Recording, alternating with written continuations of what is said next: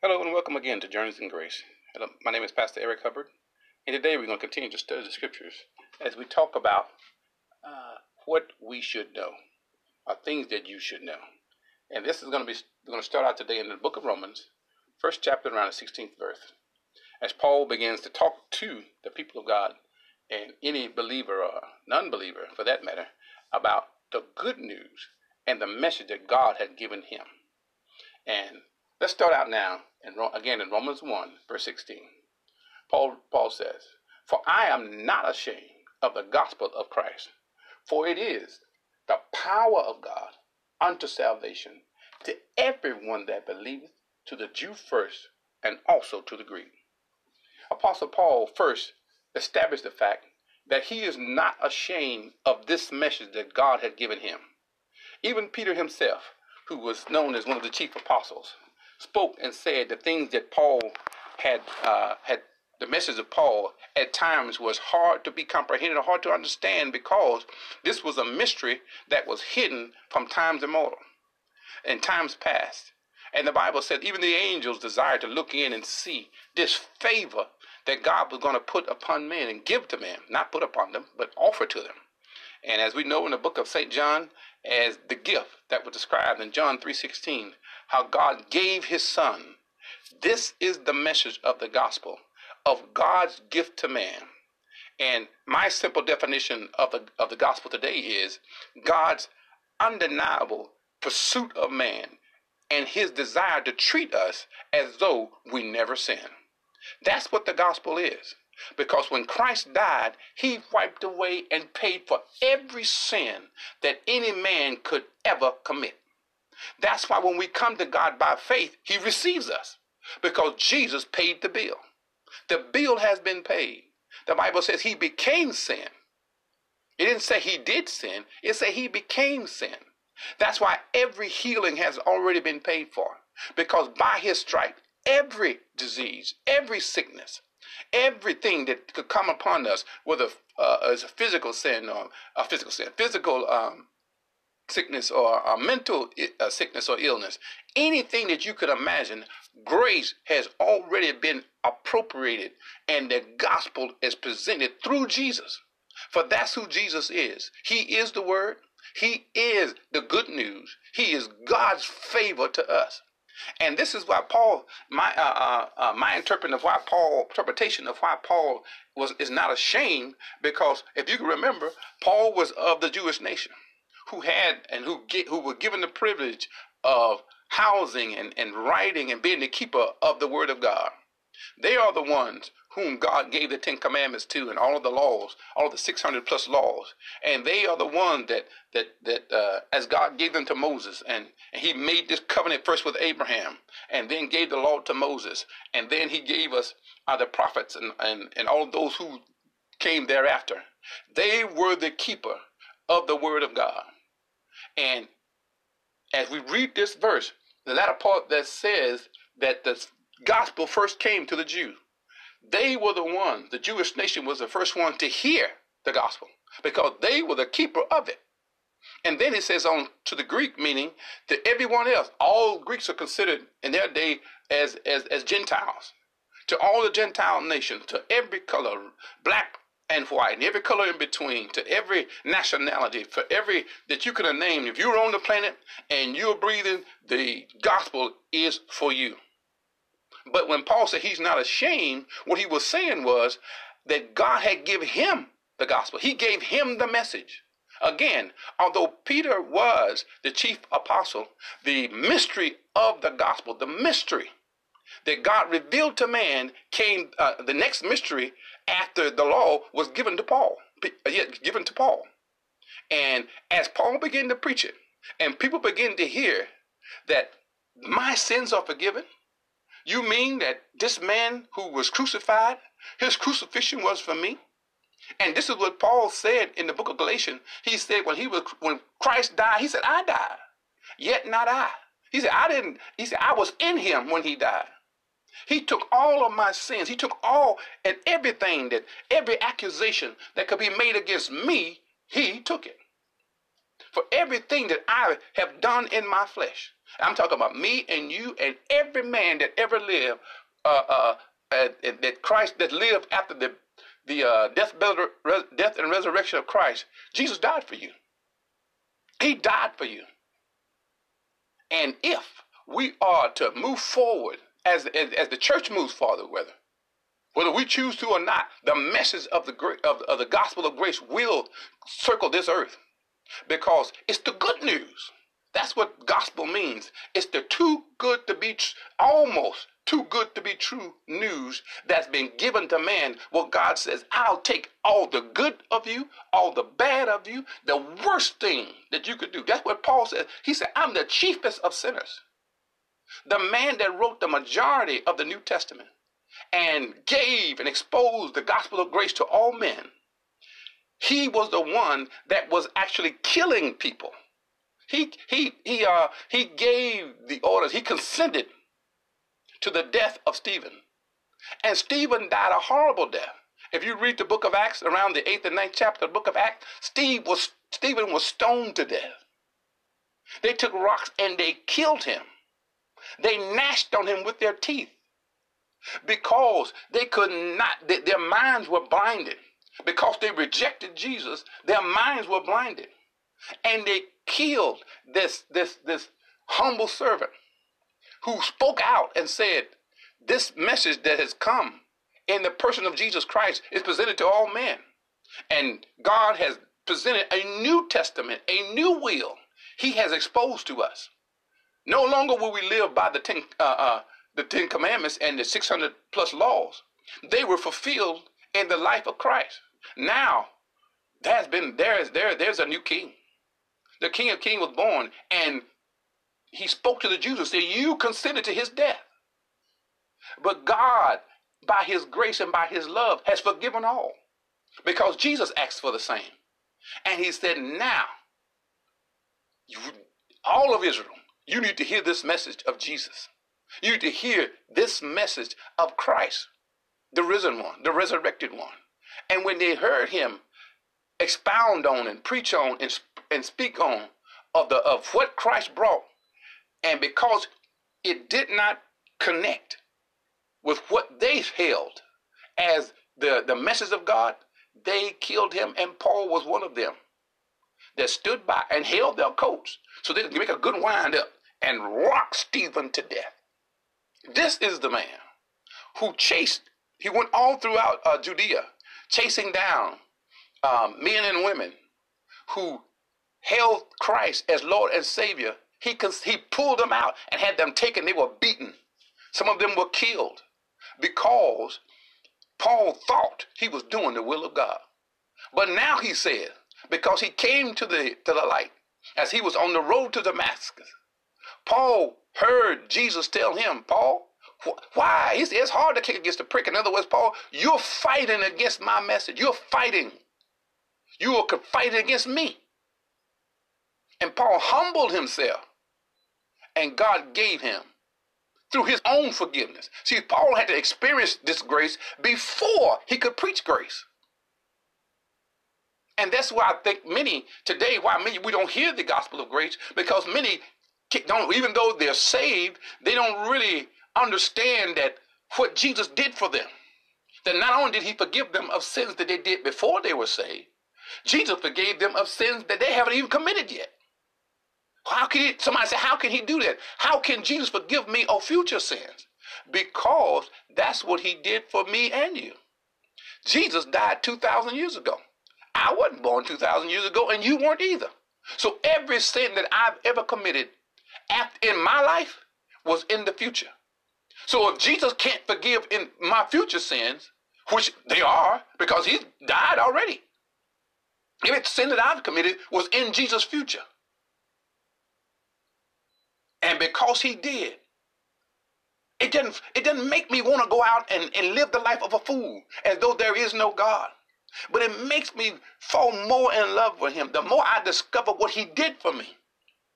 The power, the authority, the love that he shared with me, the privilege that I have to live for him. It makes me want to live for him more. And if you truly experience the love of God by faith through his son, It will propel you and push you to living for him rather than choosing to live as the fool would who says there is no God. Oh, there are many people who say that. They pronounce that, oh, I don't believe in God. I'm an atheist. Or I'm an agnostic. I neither believe in God, neither I deny him. I just believe we're going to go into nothingness. Well, I got news for you. There is a God.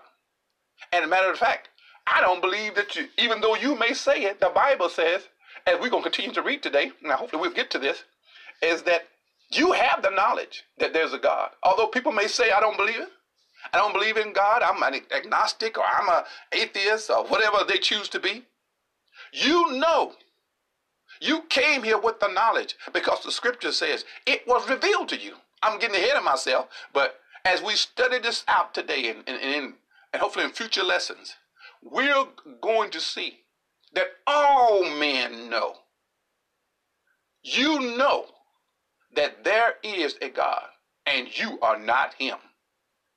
You're not God, but you know there is one. Whenever people something tragic happens and you never hear anybody call out, oh, Satan. Oh, they all call out, Jesus help me, God help me. Because in the inside, you know there is a God. So Paul says in the 16th verse, I'm not ashamed of the gospel. I'm not ashamed of the good news. I'm not ashamed of this message God has given me. For it is the power of God. This goodness of God. The book of Romans again, we read on, it says, it's the goodness of God that leadeth men to repentance. It's not the fear of God. And I'm not talking about the reverential fear of God, which we all must have. We must realize that God is holy. God is righteous. But he gave his holy and righteous son for me so that now I'm draped in righteousness and holiness. Not in my own self. I have no righteousness of my own. I have no righteousness of my own, and neither do you. But if you're a believer, if you have Christ living on the inside, you're as holy as you're ever going to be. When you get it move into eternity, if you're a believer and you see Jesus, your spirit man is righteous and is clean. He's that new man. He stands ready now for heaven. That new man on the inside of you, God didn't create a flawed spirit, a sinful spirit, but your spirit is the one that God connects with. He's the one that receives the instruction from God. He speaks to you spirit to spirit, but he's got to get through to your heart. And that comes by us humbling ourselves and tuning our ears with the word of God so we can hear him. Jesus said, my sheep hear my voice, and a stranger they will not follow.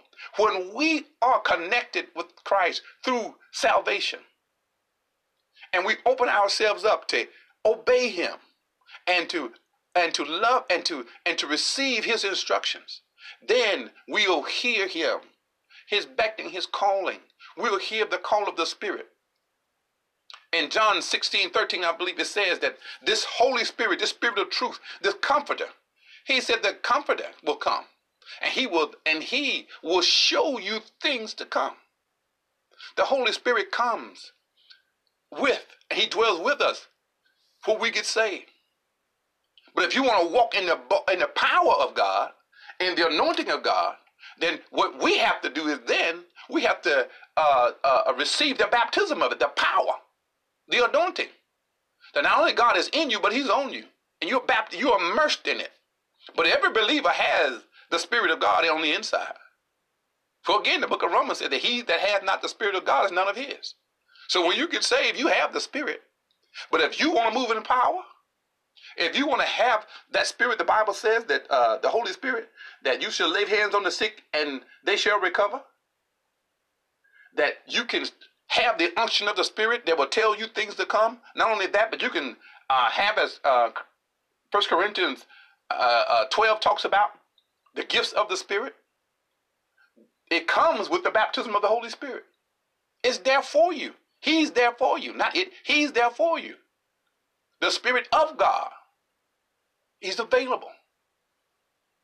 I tell people that, you don't have to have the baptism of the Holy Ghost. If you just want to walk around and be weak and Satan batter you back and forth, Well, no, you don't have to have you don't have to have the Holy Spirit, the baptism of the Holy Spirit, rather, to be to go to heaven. But most likely, you're going to get there quicker. Why? Because you refuse to walk in, or either you are ignorant of the power that comes with Him. But let's move on. So he says, "For it is the power of God unto salvation to everyone that believes, to the Jew first, who were the keeper of the word of God, and also to the Greek. For he says, for therein is the righteousness of God revealed. The righteousness of God is revealed in our knowledge of his gospel, of his good news. For when we learn, it's not my works that make me righteous. Not the good things that I do. Not me volunteering to feed the poor, or me helping the old lady across the street. That doesn't make me righteous. But Jesus is my righteousness.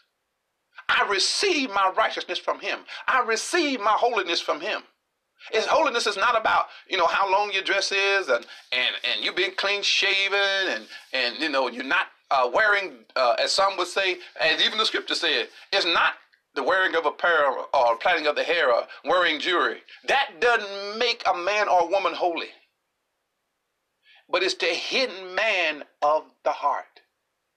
That is where our holiness resides, on the inside. So we all know that scripture. Man looks on the outward appearance, but God looks at the heart.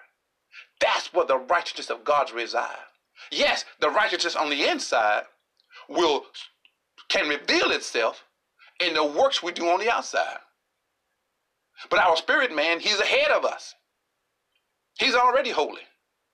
And it's the word of God that works out of our heart, on our mind, will, and emotion, where we then begin, as we begin to consume the word of God, then we begin to learn who we are. Then we begin to grow in faith. And we begin to agree. That's what another definition of faith that I've come to know. My faith is my agreement on what God has said. Where I receive what he said, and I believe what he said, and therefore I'm willing to walk in it. And when my spirit and my faith meshes with the word of God, that's what the power is. It's when I'm walking in the will of God, and I'm realizing what grace has provided. Then with confidence, I pray. With confidence, you can speak the word. With confidence, you can declare, my son will get out of jail. My daughter will not live the life that I live. But I declare the angels of God watch over my children. I declare you can be the poorest of the poor. You could have been born on the wrong side of the track. Nobody in your family accomplished anything. But the grace of God and the goodness of God and the favor of God, as I've said before, one touch of God's favor is worth a lifetime of labor. One touch of God's favor. You can struggle, you can work one job, two jobs, three jobs, trying to amass your retirement, trying to get all the money that you can get to stand through this storm that we see now coming on the earth. We see the COVID's here, and it's like, I think it's a variant they're calling it now, where people are afraid and fearful to even walk out their front door. People are they're so angry. They're angry at anybody. Many of them, they want to take it out on any Asian person that they may see. They weren't over there in the labs of Wuhan, but they want to take it out. We have much disruption in our own country, where the black and the white are arguing about the past. Child of God, what happened in this country with slavery is gruesome and awful. But as the black man, I can say we must forgive and move forward. Yes, there's much in this nation that still needs to be made right. Many of the laws and many of the things that were placed in the way of black people to keep them down was illegal, immoral, and should not have been done. But we have to come together, black and white, and say, okay, recognize what happened, How can we make it right? How can we bring forth true justice? Not retribution or revenge, but to say, how can we make this right now and move forward? But continue to look back 400 years. You can never pay my ancestors for what was done to them. You can never pay. You can't give me enough money to have lives and future snuffed out. You can't pay that back. And if you gave it to me, it won't do them any good. But again, I'm not saying that we shouldn't make things right. But I'm saying the heart of the believer must be that, you know what? This did happen for black and white. How can I move forward? Recognize that it happened. But also say, I forgive. Now, what can I do today to make things better for our children, both black and so that we don't carry forward the prejudice and the hatreds on both sides? And let's move forward. Not forgetting, recognizing that, you know what? There's some things we need to make right. And when we have the opportunity, make it right. But that's the gospel. Recognizing that the gospel says that we must forgive as God has forgiven us. As Christ forgave us, we must give. But let's not be captured by the culture. And we as a black people, let's not carry the bonds of what happened in slavery and take it into our future and make our children believe, that slavery is what happened to us, and I got to wear the chains of slavery about my neck. That devil is a lie. I refuse to wear those chains, and I refuse to pass them on to my children and my grandchildren. But I believe, by the grace of God, this which God is going to bring upon the earth, and I'm not talking about tsunamis and all of the evil things that we see. I'm talking about a new and a great revival and an awakening of this country to that God is God. We've taken them out of our children, away from our children in the schools. We've taken them want to take them out of our laws. They want to take them out of our government. Want to take them out of our business, and even just common behavior of being kind and forgiving. But when we recognize who he is, that he is our Father, that God, the Father, the God that we serve, is a loving God. And if I love God and love people, I fulfill all of the 10 Commandments, all of the 600 plus laws. They are fulfilled in me receiving God's love, loving him, and then taking that love that God gave me and loving my neighbor and my fellow man. That's what things we should know. There's so much more that we will study and talk about. But this is what we should know. There is a God. It's the goodness of God, not the beating down of the lost and telling them who they are. They already know they're lost, and they already know they're going to hell. But I tell you, the goodness of God is enough for you. There's enough blood to cover your sins. There's enough power to bring you out of the depths of depression and remorse and how people have rejected you. Jesus said, "Come unto me, all ye that labor and are heavy laden, and I will give you rest." I pray you have received something today. There's some things that we all should know, and even come back to your remembrance. Remember where God found you, and the same love that God gave you and shared with you, let's share it with somebody today, and let Christ be seen in us. This is Pastor Eric Hubbard with Journeys in Grace. Till we meet again, have a blessed day.